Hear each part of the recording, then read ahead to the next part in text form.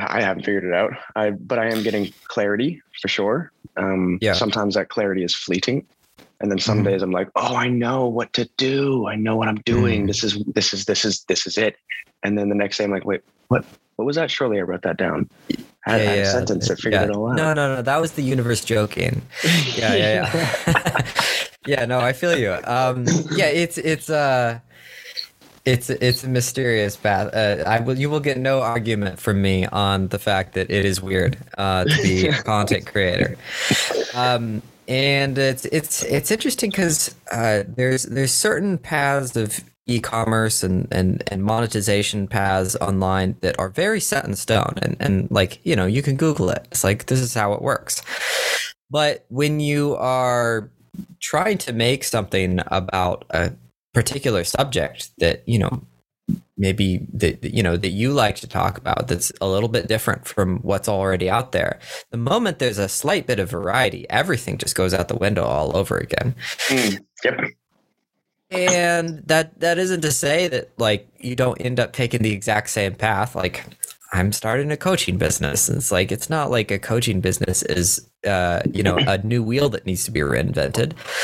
But you have to go through every little piece of how a coaching business is built to go, okay, how does this work for the thing that I'm doing? And I'm starting to think of it as an unavoidable complexity. I don't know how many people I've spoken to in the last 3 years that have told me how they're going to make me rich, and it turned out that they had no idea what they were talking about. The highly intelligent people, highly accomplished people who'd made lots of money in the past, when they come across the new thing, it's like, well, oh no, we're just going to plug it into this model that worked before, and it's like, oh no, that didn't work out so well. Yeah, well, you're right. That slight variation, like it's because I do lots of work in the cannabis space in Australia, and you'd think that I could just Google, all right, well, what does an industry specialist consultant charge? How do they go about monetizing what they do? And you can find different scales and models for consultancy, but then you just throw in the variation that is cannabis, because it's not a STEM course. It's all self-directed. It's all specific knowledge that was gained through curiosity. And so you're trying to find the value of the tangible and the intangible. And how do you actually quantify that? And it's just kind of throwing things at a wall and seeing what sticks, really. And being able to come up with some kind of number that you feel good when you say it. Because like I've been hustling since I was like 16. I had my first like photography business, and it gave me so much anxiety to give somebody an invoice. Yeah. Like I would give them the invoice and just wait to see the reaction. And I'd be like, oh, is that too, I can drop that down. I can give you a discount. Yeah.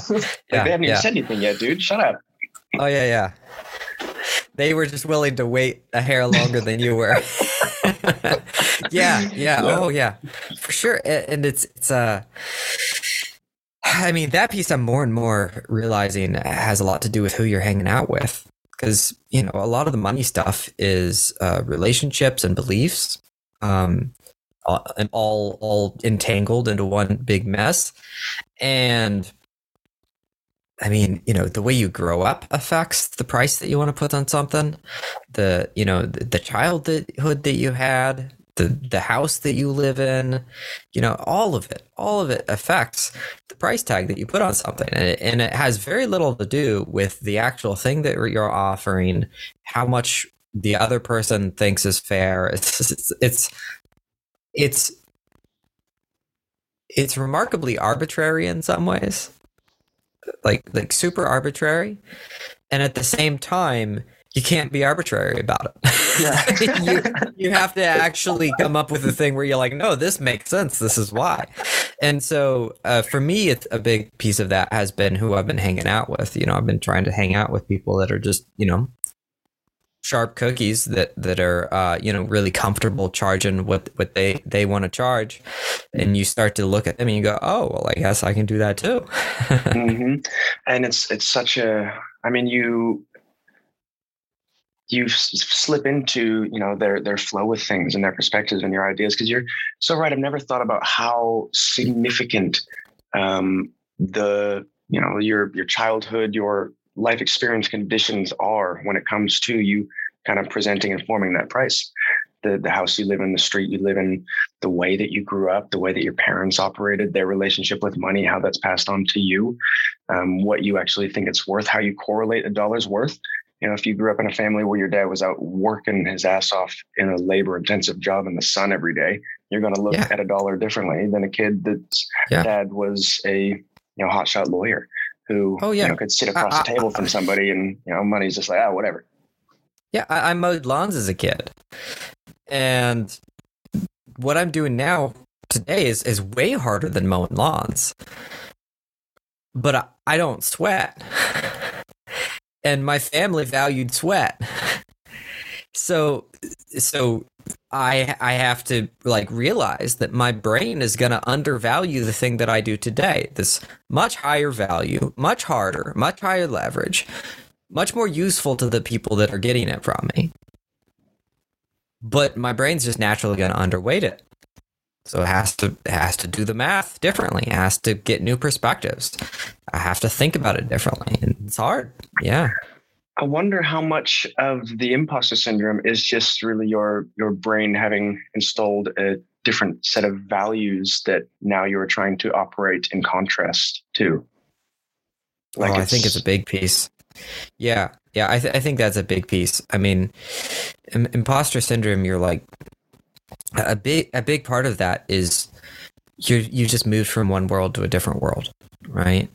And it has nothing to do actually with the work that you've done, how valid you've gotten to, how valid your results are. It has nothing to do with any of that. It's just like you were in one world and now you're in a different world, and you're like, well, this doesn't feel right. Yeah. So I must be lying to everybody. Yeah. I think that, trying to shift the perspective on what imposter syndrome is, I think is a really important thing, because I remember going to school and them telling us that this generation, you're going to have on average 6 careers in your lifetime. I'm like, I'm not sure how they came up with that figure, but they did. And it appears to be correct. I'm going to have at least 6. Like, I've been bouncing around ever since I, had access to the internet. And I was like, well, I can do this and I can do this. And just following that curiosity, building that specific knowledge, and wanting to pivot and pivoting when the opportunity arises. But looking at imposter syndrome as this awareness of how much more there is to know. And that kind of increases this distance between where you are and where you could be, where you should be, where you want to be. But that's a good distance. It means that you're in that state of receptivity. It means that you are learning. It means that you are humble. It means that you will find teachers wherever you go. And so that imposter syndrome just shows you how much more there is to know. And that's, I think, could be more of a benefit than a hindrance. Anytime you meet a person who's like, yeah, I know what I know, and I'm pretty stoked with that, I think we'll cut it off here. It's like, okay, well, I feel like your neurons are going to start atrophying now, because certainty is dead end for growth. I mean, I believe it's completely dependent on psychology. So I think for some people, imposter syndrome will destroy them if they maintain it. And then for others, if they get a touch of imposter syndrome, it'll really help. And because it's a matter of where you are on the mental spectrum. So if you're a person tending towards confidence, if you never feel a bit of imposter syndrome, you're probably going to go the wrong direction. But if you're constantly questioning everything you do and you feel imposter syndrome on top of it, well, that's just a recipe for a disaster. I think the routes to working through it are, I think it's learned competence and understanding the word humility correctly. So learned competence. Actually, I'm going to start with you have to understand the word humility correctly before you can do the learned competence. So humility is generally looked on as this thing of, view yourself lower, right? Realize you ain't shit. You aren't that special. Remember, there's other people out there. I don't think that's quite right. If you go back to the roots of the word humility, the like more recent translations say something like low to the ground. But if you look at the actual meaning of it from way back when, it was actually more connected to the ground, as in grounded. And to me, that indicates realism, right? And realism, seeing yourself realistically, is to understand that you are a meaningless speck of stardust in an infinite universe of stars that are bigger than you. But also, there are some specks of stardust that are bigger than others. Which means that, you are on a spectrum of accomplishment. And you have done some things that are better than what other people have done. And that's just the way it is. And also, wow, there's an infinite game of how far you could go and how low you could go, right? There's an infinite game both directions. And I think when you know that, then you can start just looking around and going, okay, where am I in this infinite game? Have I accomplished some things? Oh, yeah, I guess I have. Well, now I'm a little bit less of an imposter. Now I know, right? I've done some things. And then from there, then you can start playing the learned competence game, right? Where you go, okay, well, let me prove to myself that I am not, in fact, an imposter. I don't think you can do that without understanding that it's okay to believe yourself to have done something valid, right? Because a lot of us at this point, we don't even believe that's okay. We think like, oh, I'm supposed to like be humble all the time and like don't need a don't get a big head, right? Like that's the classic thing. Bear the ego. Yeah. And these narratives, all of these cliche narratives, they're all designed to offset the worst possible thing that could happen. So don't get a big head is intended to stop people who have the biggest heads from becoming absolute monsters. Because the middle ground of society, the other people, like, it doesn't really matter. We don't care if they get a big head or not. We just want to make sure that the worst of the worst don't get a big head. And that's why that narrative exists. That's why the narrative of just keep going exists, is to keep people that are at the bottom from stopping. There are many times when you should give up on something. It'd be a really good idea to quit. But we need that mainstream narrative to keep people up from at the bottom from just straight up giving up and stopping. It's like, hey man, like just keep going. Like you got to try something, right? Just keep going. And so don't get a big head. It's to keep the worst of the worst from getting worse. But when somebody in the middle ground here's that message of don't get a big head, don't get so full of yourself. In other words, you might be a bit of an imposter here. It can be really damaging because we actually have to see ourselves in perspective of reality. Like we have to see ourselves realistically.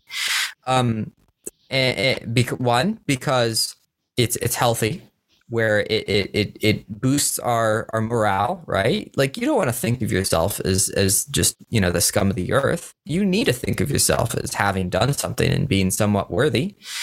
And then the other thing is you have to see yourself in reality, because we know the more people try to see themselves in line with reality, the better decisions they're able to make, because the better information they have.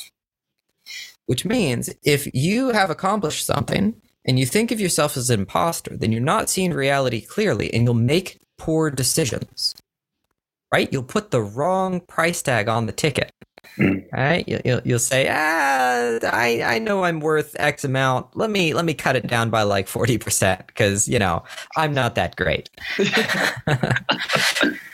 It's like I used to joke that I wasn't great at setting my prices, and I was like, yeah, if I went to a company for a sponsorship deal, and I'd say, well, okay, so I've looked at your company and I've looked at what I have to offer you, and I've thought really hard about this, and all this would be true.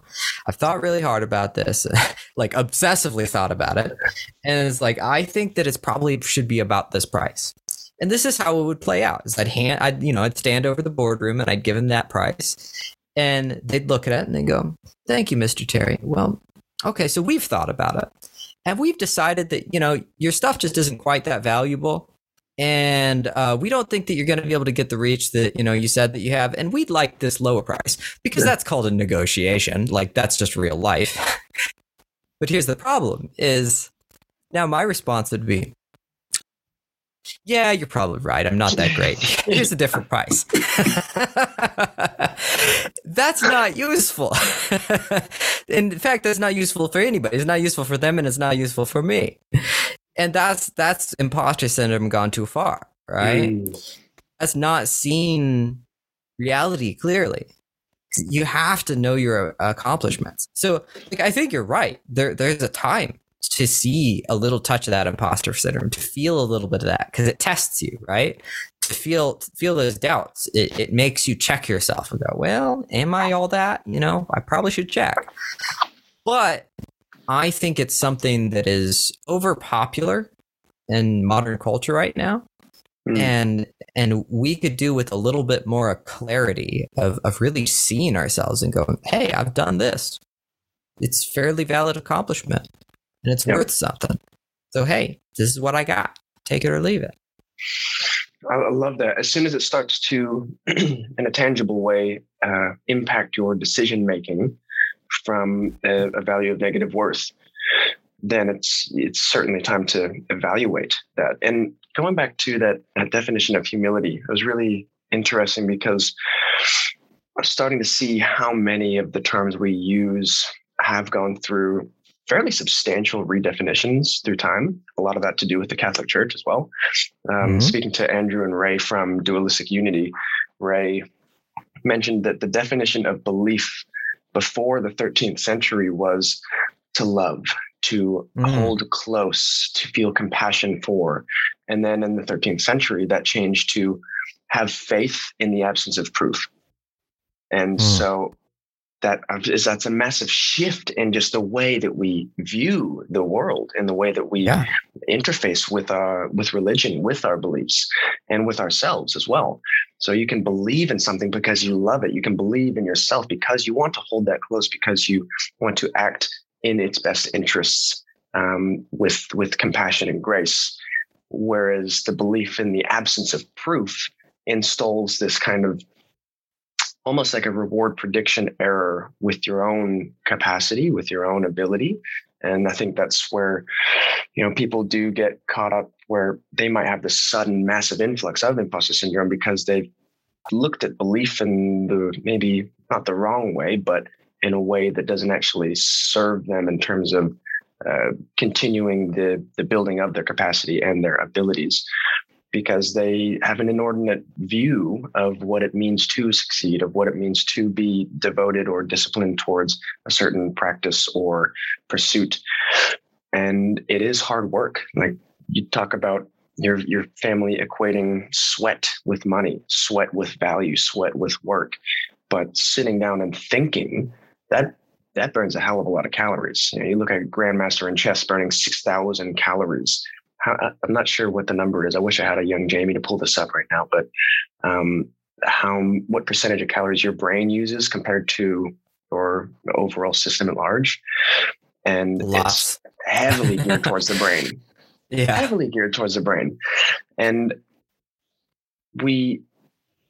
that point of leverage as well, because this is another fascinating subject. We are living in this age of exponential leverage where I have leveraged your work because I watch your videos. I fucking love them, by the way. Like you just say things with such clarity and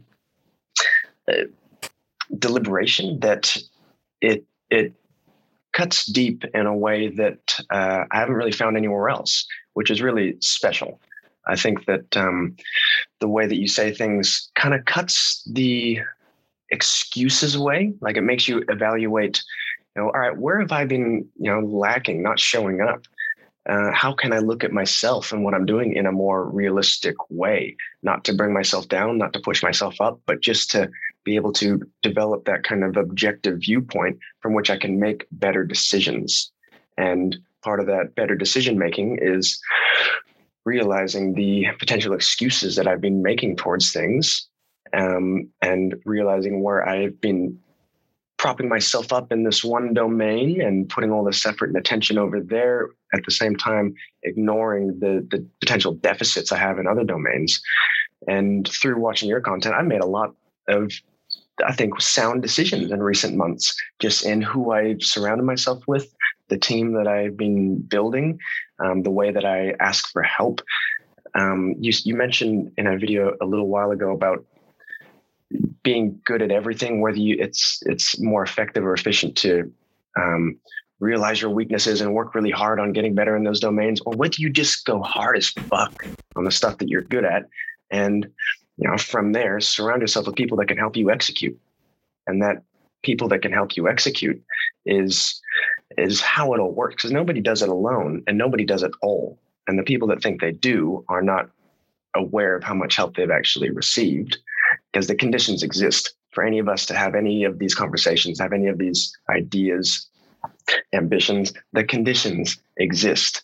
Like, we're not sitting here as this lone star in the universe that is generating things ourselves. We're just connecting dots from information that we've received into this wonderful supercomputer brain.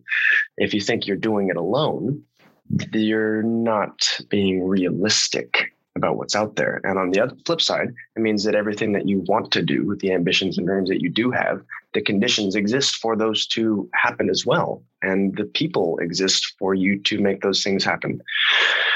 So to summarize, the way that you speak is clear and concise and prompts a really valuable reflection in today's society that allows for a fluidity of thought that I think is getting hung up on the snags of things like victimhood, which is a big aspect of, I think, a lot of inner turmoil these days, and an inability to confront our own truths, and something that needs to be spoken about in a way that doesn't instantly trigger that victimhood, because you're finding that point of receptivity, right?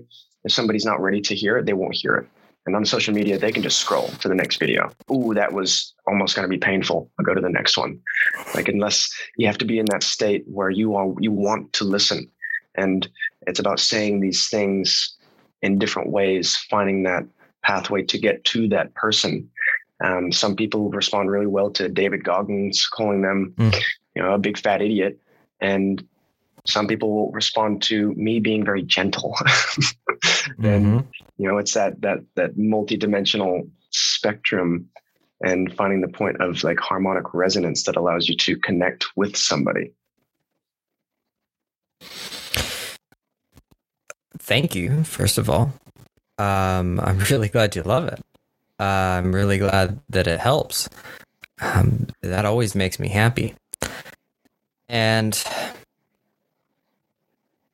I think, well, I'll start here. I think that an adult is somebody who has gotten to the point where they understand that actions have consequences, and then has chosen to accept responsibility for the consequences of their actions. I think that's what an adult is. Because you can be an adult when you're 12, and you can be a child when you're 30. And so far as I can tell, that's the difference. It's that one thing. And with that comes inherent realism. Because actions and consequences, they play out in the real world, right? It's like you do a thing and then a thing happens. Like it's one of the coldest, hardest truths that exist, is if you do a thing, then something will happen. And I think that might be the essence of adulthood. And I think we all crave that. I think we all desire to turn into the beasts that could handle that. The healthy monsters that can handle something so terrifying as actions having consequences. And because I think it's invigorating, and I think we're built to handle it. So once we see it, we go, ooh, yeah, I want to be that way. I want to do that thing. Like when we can really see it, because I mean, when you see characters on TV that understand that actions have consequences, they're our favorite characters. We're like, oh yeah, man, that guy there, that girl there, like she owned it, right? She owned the situation. That it's like, this is where we are. If we do this, this will happen. If we do this, that will happen. This sucks. Okay, we're gonna do it. It's like, okay, cool. Like, that's what we're into, Cause and effect. Let's go. Yeah. And so I think that's a piece of what I want to talk about, what I want to do, what I try to explore is things that are related to that, where it's like, let's try to be realistic as best we can. And then a thing that's tied to that is we had an era. I mean, I don't know if this is you're from Australia, right? From the States, but I've been you're from the States. Yeah, back and forth for about 16 years. Okay, gotcha. Like I don't know if these things are like worldwide or if it's just like cultural in America, but I know culturally in America, like we had an expression like, don't judge, man. Don't judge. And that was a really popular expression for maybe a decade. Like that was the thing. It's like, don't judge, man. and there was an important truth inside of that, which is like, don't like arbitrarily condemn people, right? Don't just take a stupid, dumb, pointless thing that doesn't matter and make it a reason to hate somebody. Don't take something small and make it big. That's what don't judge meant in a lot of ways. But then it turned into literally don't judge.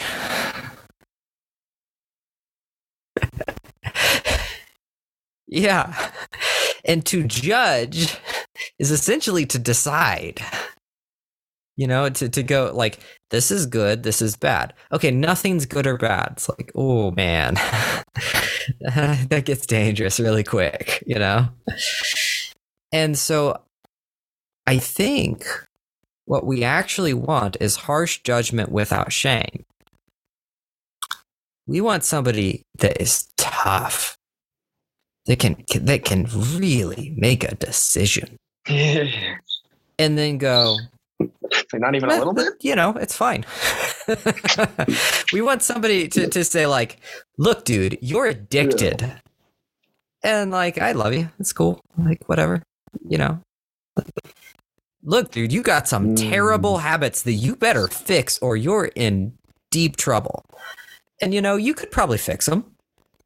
You could probably fix them. It'd probably be fine. Or, look, you are a complete idiot. You're completely, undeveloped in this area. And you know what? You could be better. And when we hear this, our posture changes, our emotions change, everything changes. Because we go, oh, there's hope. Yeah. Things could be better. And so that's like another piece that I try to think about a lot when I write, when I work with clients, when I work on myself. Yeah. This is how I try to work on myself. I believe this is an aspect of parenting. I believe it's an aspect of parenting yourself. I think it's a big piece of how we need to move forward in the world, how we treat our friends. It's like, look, buddy, you messed up. Still love you. And like, don't really mind. I still want to have a beer with you. But like, hey, I think you messed up. And it's like, oh, cool. Like, I messed up and you're not going to kick me out of the tribe and I'm not going to starve to death. Okay, cool. Right? Like I can tell you like times in my life when somebody I admired told me that I messed up and like gave me love, and I was like, damn, I can be better. Cool. I'm down with this.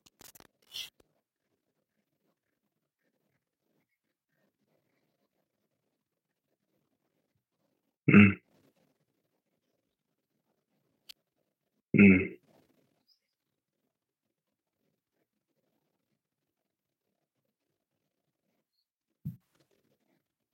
Hmm. Yeah.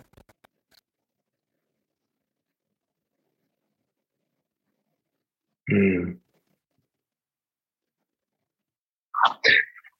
When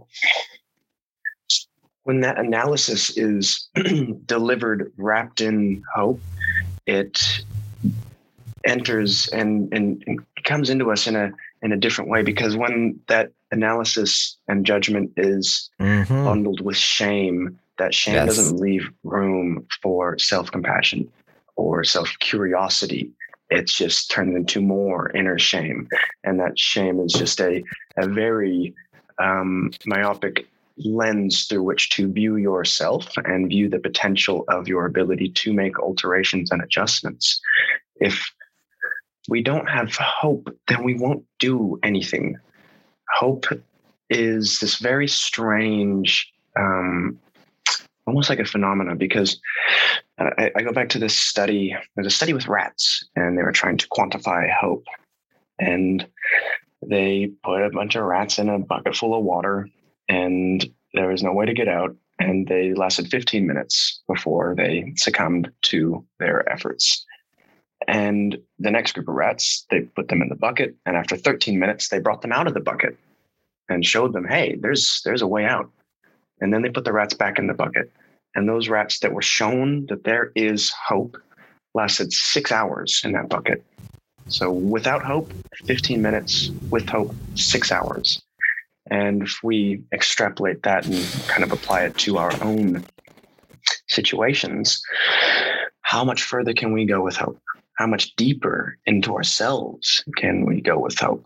How much deeper can we interface with reality? Can we go with hope? And that kind of goes back to what you were saying at the beginning of this, which is who you spend the most time with, who you are surrounded by, the people that cast shameful judgments, maybe because of their own projected self-inadequacies and insecurities, maybe because they were never given that hope, because all of their judgments that were passed on to them were given without hope. They were given with shame and Yeah, it's an not a great installation hot of bath. guilt.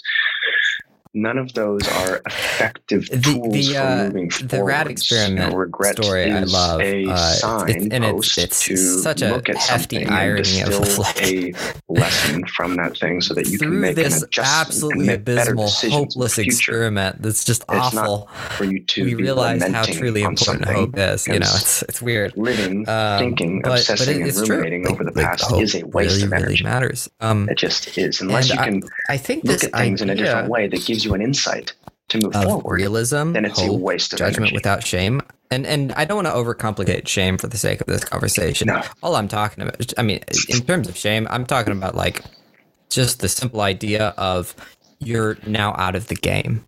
Like that's the core thought that happens inside of shame. It's like you are unworthy. You're going to get banished from your tribe as a result of your unworthiness, and you're going to starve to death. Game over, right? That's the core shame element is game over. And so we want somebody to point out what's wrong without telling us that we're out of the game. You know, like that's about it. And that is an innately hopeful experience. And that is the thing that happens when we are embracing reality, because we're pointing out this very clear thing of like, hey, look, it's this way. And you sucked and you can be better. One of my favorite philosophy books of all time was The Discovery of Freedom by Rose Wilder Lane. It's a very lesser known book. There's a series that a lot of people know, which is called the Little House series. The most famous one was The Little House on the Prairie, and it was written by Laura Ingalls Wilder. Laura Ingalls Wilder was a settler or somebody that traveled west in the American West back when the Wild West was the Wild West, and it was just the story of a young girl growing up, traveling farther and farther west and having that wild frontier experience.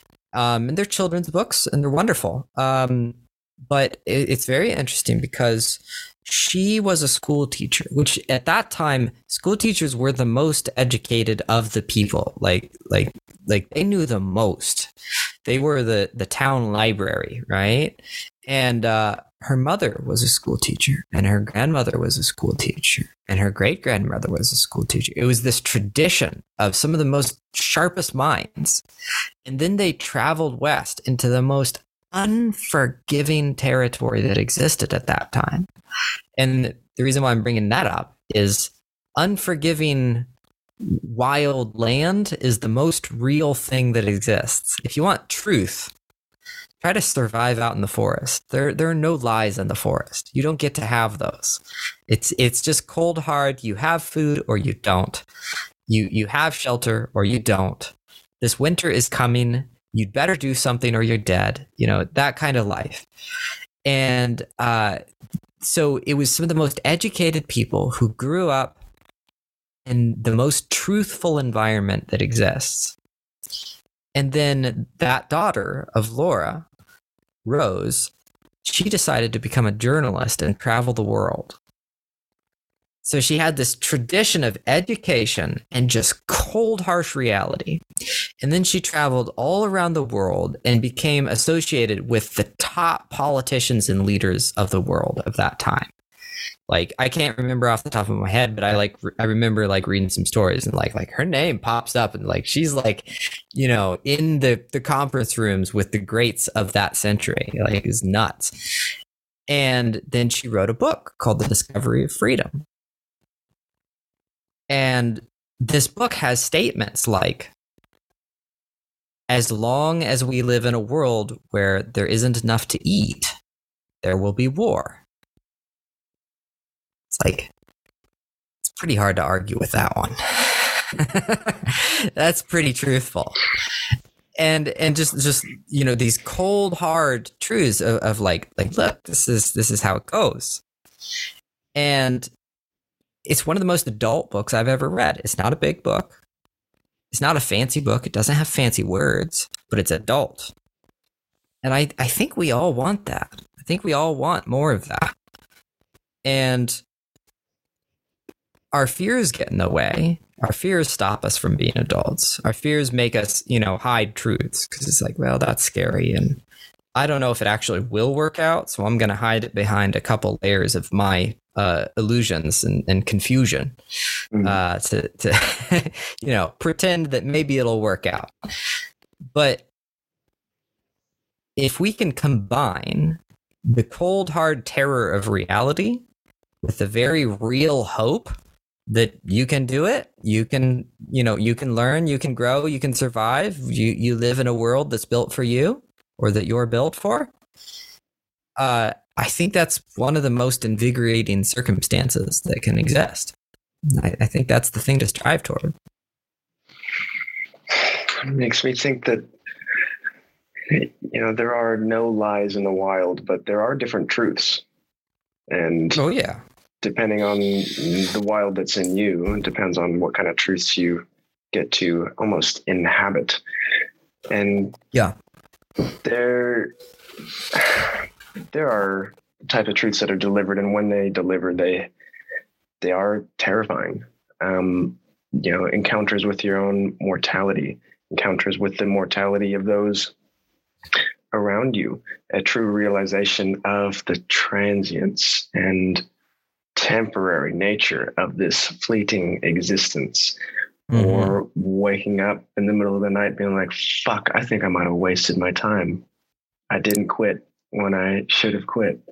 Yeah. And you can, you know, that can be spending 38 years in a career you fucking hated, or it could just be putting that book down because it doesn't interest you.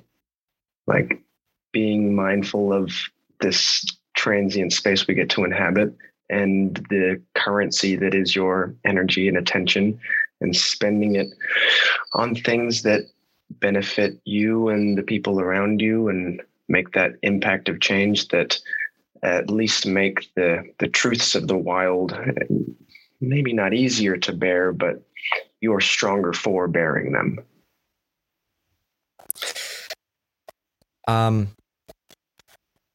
There's a little book. It's kind of underground, called Lord of the Rings. Some people have heard of it. Not me. There's these little characters called the Hobbits, and towards the beginning of it, there's these amazing conversations between the Hobbit and I want to say it was like Aragorn, or he has a couple of names throughout the book as he's this mysterious frontiers ranger guy, and then eventually becomes the king, this ancient lineage. And but he tells this little hobbit that's grown up in the safest place ever. He's like, there's people dying and fighting all around you so that your village can have the beautiful existence that it does, and so that it can be unaware of, the horrors that exist all around. And it's like, Frodo goes on this wild adventure and he gets exposed to those horrors. But he goes back to his land. He lives a wonderful life in his land. And it's like, we don't all have to live in the terror that is, the harsh reality of existence. Like, we don't have to live there. For some people, that's what they're wired for. Mm-hmm. But for others, just having a knowledge of it, just knowing, hey, there's some cold hard truths out there. That's enough, Like he went back to his Hobbit land, a enriched individual, right, who is able to live a more nuanced life as a result of that knowledge. He could have edgier conversations. He could have, he could make edgier, more risky decisions just because he knew the possibilities out there. He had a clearer picture. And I think that's maybe, related is this, we don't have to live in that cold, hard world, but we have to know it's there. We have to dip our toes into all the streams, right? In order for any of this to exist, it's, there's a polarity to all things. The conditions are built upon opposites and paradoxes, and to live in, a blissful naivety is a joy sometimes. And I will deliberately do that when I need to do that. I will deliberately go through, large periods of time where I will not check the news. I will not look at anything of the external world, because it's not that I am trying to hide from it. I very much know that it exists. I know that as long as there are people going hungry, there are wars occurring. As long as there are people being raised without love, there will be tyrants.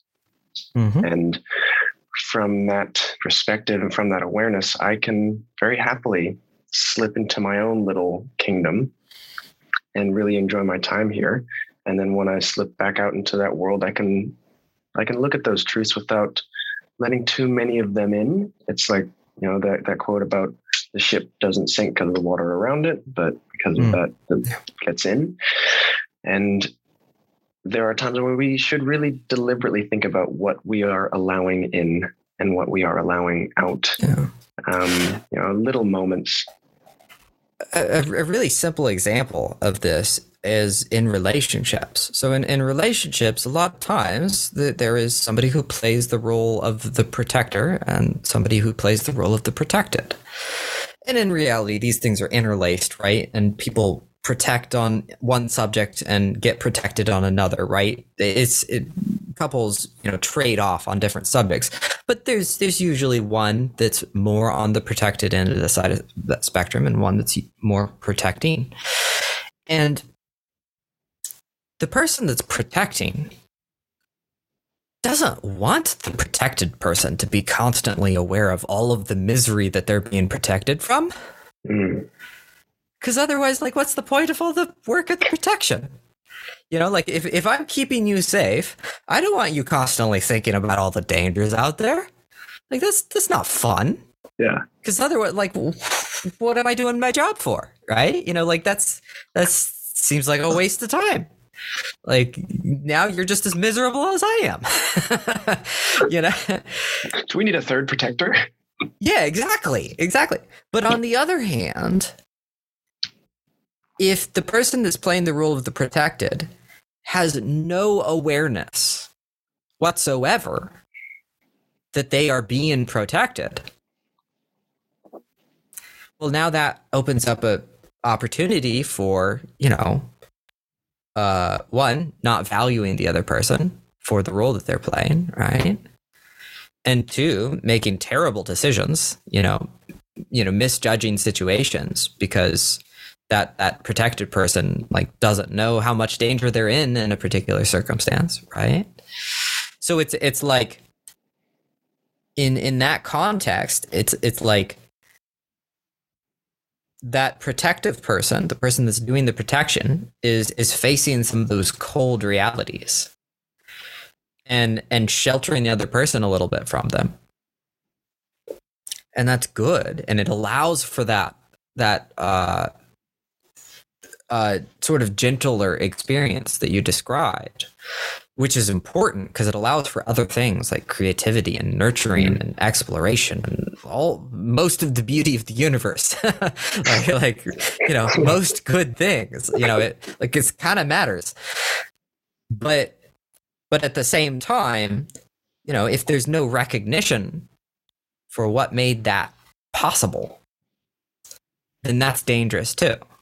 Right? So it's a dance. It's a dance of like, yeah, we have to face these cold realities, but also we have to create walled gardens where, they don't have to be. But then inside of that walled garden, we need to know that there's something out there, because otherwise we'll wreck our walled garden. We'll wreck the inside of it. All right. So yeah, it's a constant dance of awareness. We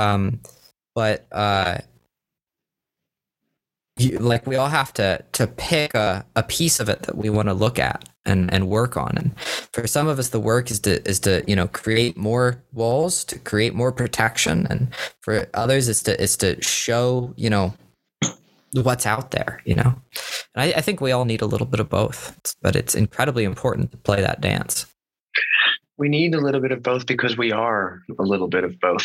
There is, as much as we'd like to think it's so, or look at it as so, there is no distinction between all that is out there and all that is in here. To look at this vast swath of reality, everything, and then me in it, and think that I am different from everything, that doesn't really make sense just from a statistical perspective. That's silly. Hang on a second. It's being aware and recognizing all of these parts that we see are also parts within us, because we see the world as it is, and try as we might to push that stuff away and build that walled garden of Eden. That wall is more fragile than we might think. And the only way to make it strong is to think about it and construct it in a critical and deliberate manner that allows the outside to come inside. Like any walled city is still using the fields for harvest on the outside. They're still using the waters and the glaciers and the mountains. They're still using the animals that roam in the plain and the world beyond that. It's like, for that garden to exist, the outside must exist too. They cannot be separate. There is no duality to this stuff. But recognizing that within all of us is the potential for the good monster and the bad monster. And sometimes they're one and the same. And sometimes one just needs to be given a hug and told, hey, you fucked up, but I love you. Let's go get a beer. Always got to hug the monster. Yeah, you got to hug the monster. It's very important. Dude, thank you so much for coming on today. Oh, thank you for having me. It's been a pleasure. I absolutely would love to do this again. That would be fun. Cool. Where can people find you? Josh Terry Plays across social media. It's my handle everywhere. And then if you're interested in working with me in various ways, you can go to lifestyledesign.me. All right. And the next podcast that we do, we'll dive into more of that lifestyle design, because I could use some designing. I've just entered a great new chapter in my life, moved to the opposite end of the country I live in the jungle now where there are no lies, and it's a terrifying environment, but it's a great opportunity to recalibrate and really actively design that lifestyle. So let's do this again soon. Wonderful. Look forward to it. Cool. Thanks, man.